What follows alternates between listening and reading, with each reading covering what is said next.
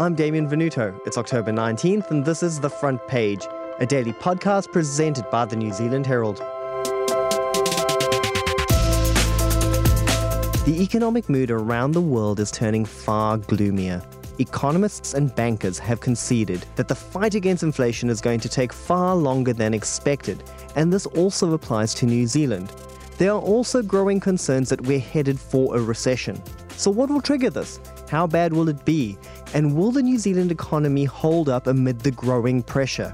Today, I'm joined by personal finance editor and one of the hosts of Continuous Disclosure, Tamsin Parker, for discussion about the economic clouds that are gathering across the world.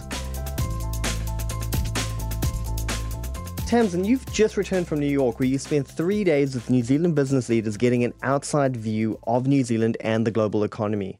So what was the purpose of your trip? So it was a bit of a dual purpose here, Damien. Obviously, one reason was to promote Air New Zealand's new direct flight from Auckland to New York, but the other reason was really to get New Zealand business leaders up there, seeing what the world is like outside of New Zealand. Obviously, CEOs have been locked up inside the country like the rest of us for the last few years, and it's really hard to gauge what's going on the ground without being there in person, talking to people, doing the face-to-face time and just hearing from people on the ground. Tamsin, it wasn't all good news, and economists at an event for business leaders had some stark words about the economy. So what is the key takeaway there? So it wasn't all good news at all. In fact, it was largely very downbeat, the whole trip, in fact. So the news was that global recession is coming. The economy is slowing around the world. Growth is slowing in most countries. And the question the economists sort of put to us was, is it going to be a normal recession, just a normal slowdown, or are we going to see an extreme, meltdown, more of what we saw in, say, the global financial crisis? Is it going to be a crisis, or is it just going to be a recession? Currently, right now, the U.S. economy is actually still doing well. And therefore, even if we go into recession, they're going to be in much better shape than 08 and 09. But you can't talk about the economy without talking about the stuff in the future. And these are very, very serious things, which I think are likely to push the U.S. And the world. I mean, Europe is already in a recession, and they're likely to put U.S. in some kind of recession 6-9 months from now. So given that this recession could take one of two forms, what are we expecting depending on the severity of it? So the economist pointed out the fact that if it's going to happen, it's likely to happen within the next few months, some kind of trigger. We don't know exactly what that trigger could be. She sort of pointed to the fact it could be the situation in Europe with high energy costs and the US raising its cash rate so high. That means the US dollar is going up against all currencies around the world. It's making it a lot more expensive for countries to buy US products and services. Most trade is done in the US dollar, so that's really pushing up the cost for other countries. And Europe is already facing a lot of financial pressure with its energy crisis going on, and it could be a sort of a double whammy on that front. At an institutional level, the sort of finance institutions, a lot of them may have bet on the fact that interest rates were going to stay low forever. We've had a very, very low interest rate environment, and it wouldn't take much, I guess, for them to get that wrong. Interest rates are rising, and for, one of them to tip over. We saw back in 2008, Lehman Brothers collapsed, and that, was what triggered the global financial crisis, the meltdown then. So I guess that's also a possibility. We just don't know at this point. Now, economic downturns always hit the middle and lower income classes the hardest. So how severe could the impact be on average Kiwis if we did have that worst case scenario meltdown?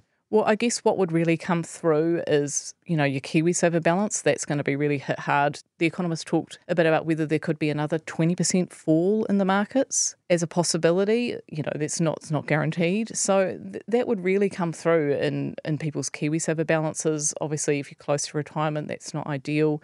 Seeing your money go down is a worrying aspect. So that's something that could come through. But I guess what is really impacting people right now is inflation, higher mortgage rates, the higher cost of living, and everything is just really hitting people in the pocket. demand for food parcels has gone up 30% year on year, and we are seeing people who perhaps wouldn't have come to a food bank before, people who are actually have a reasonable salary, sometimes even 2 salaries in a household, but they just can't make ends meet now because of the increase in the cost of rent, the increase in petrol, the increase in food, and other demands that are on them. So it's really stretching people's resources at the moment. US President Joe Biden has warned that recovery will be a global effort and that we are all vulnerable to economic policies that are being rolled out elsewhere.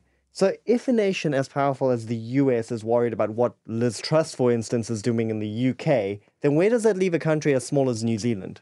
Well, I think it's challenging for New Zealand. New Zealand is a small country. You know, we're very linked in to other nations and how well they're doing, and we're very linked into the US dollar particularly. That was one thing I noticed being up in the US, is that it's very expensive there as a New Zealander to travel there. The Kiwi dollar does not stretch very far. So that really affects our imports. You know, we're now going to be paying more for everything, and it puts pressure on our economy. It puts pressure on our Reserve Bank to keep fighting inflation, keep rates rising, and obviously that feeds through into borrowing costs. What was the mood in the US when it came to inflation, and where is inflation sitting in New Zealand right now? So the mood in the US was obviously that inflation remains high there too. We just had some numbers out of the US, showing that inflation hadn't dropped anywhere near as much as what, they were hoping. And it's been mirrored this week here in New Zealand. We've seen the inflation rate at 7.2%. That was a lot higher than what people are expecting. The market forecast was for 6.5%. And it's really only eased very slightly. The previous quarterly figures were for 7.3% annual inflation. So it's only come back a very, very small amount. Now, in a column over the weekend, the Herald's Liam Dan wrote that our fight against inflation was likely to take longer to win given the US continues to struggle with the same issue. So how tight are things likely to get for consumers in the coming months and perhaps even the coming year?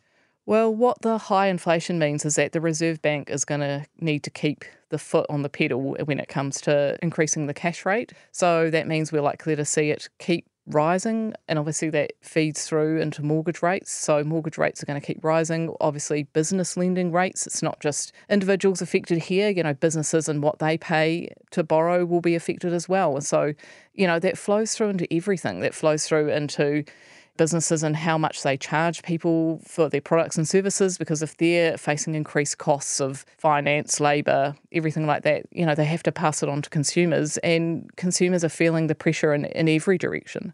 Tamsin, given that mortgage rates have been rising so rapidly across the world, there's now talk of a potential mortgage shock, where those who signed on for their mortgages around 2 years ago will now face the reality of much higher repayments when they re-sign their agreements.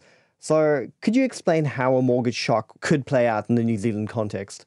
Yeah, exactly. Well, I was actually speaking to one of the directors of one of the major banks while I was in New York, and he suggested that still a large chunk of borrowers are sitting on a fixed mortgage rate with a 2 in front of it. And obviously that's where we were at, 2 years ago. And now mortgage rates we're seeing are 5, 6, 7%. So that's a massive jump up for people, especially if they have a large mortgage, they've borrowed recently, maybe they didn't have much of a deposit to start with. So that's going to be a big increase for people to face. And I guess that's where the mortgage shock comes from.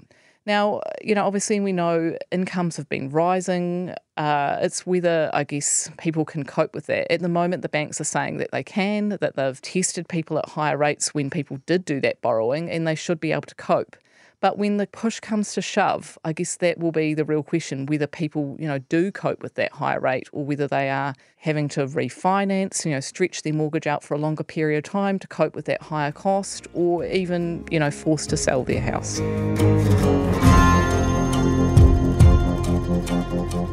If, the mortgage is very high, I'll probably wait it off until it's something that I can, hopefully afford.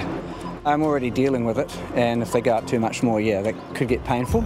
Not in the housing market currently, but not looking too likely for the near future either.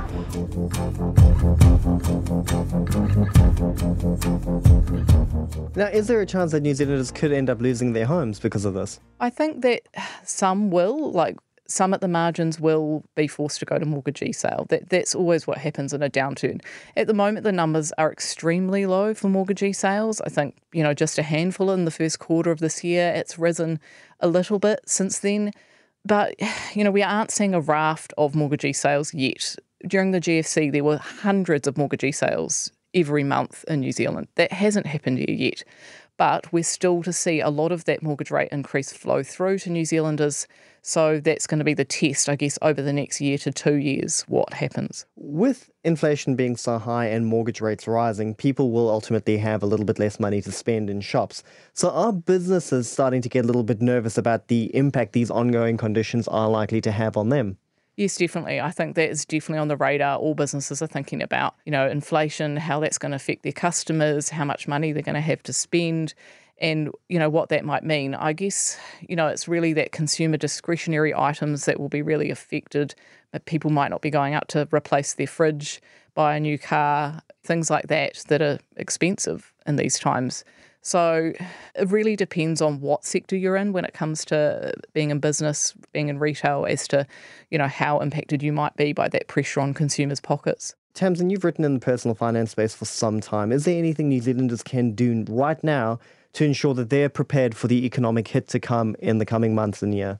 I think what people need to do, especially if they're coming off a lower fixed rate on their mortgage, is really look at the numbers now. Don't get shocked or surprised. Don't wait for that fixed term to come off and to refix to look at how much of an impact it's going to be. There's calculators you can look at on the Sorted website to work out exactly what your repayments are going to be and to factor that into your budget. And if you can put aside some money now to help cushion that rise, that's going to really help you. I think the thing is to be prepared and to plan and to save and not to just be caught out by it is the key.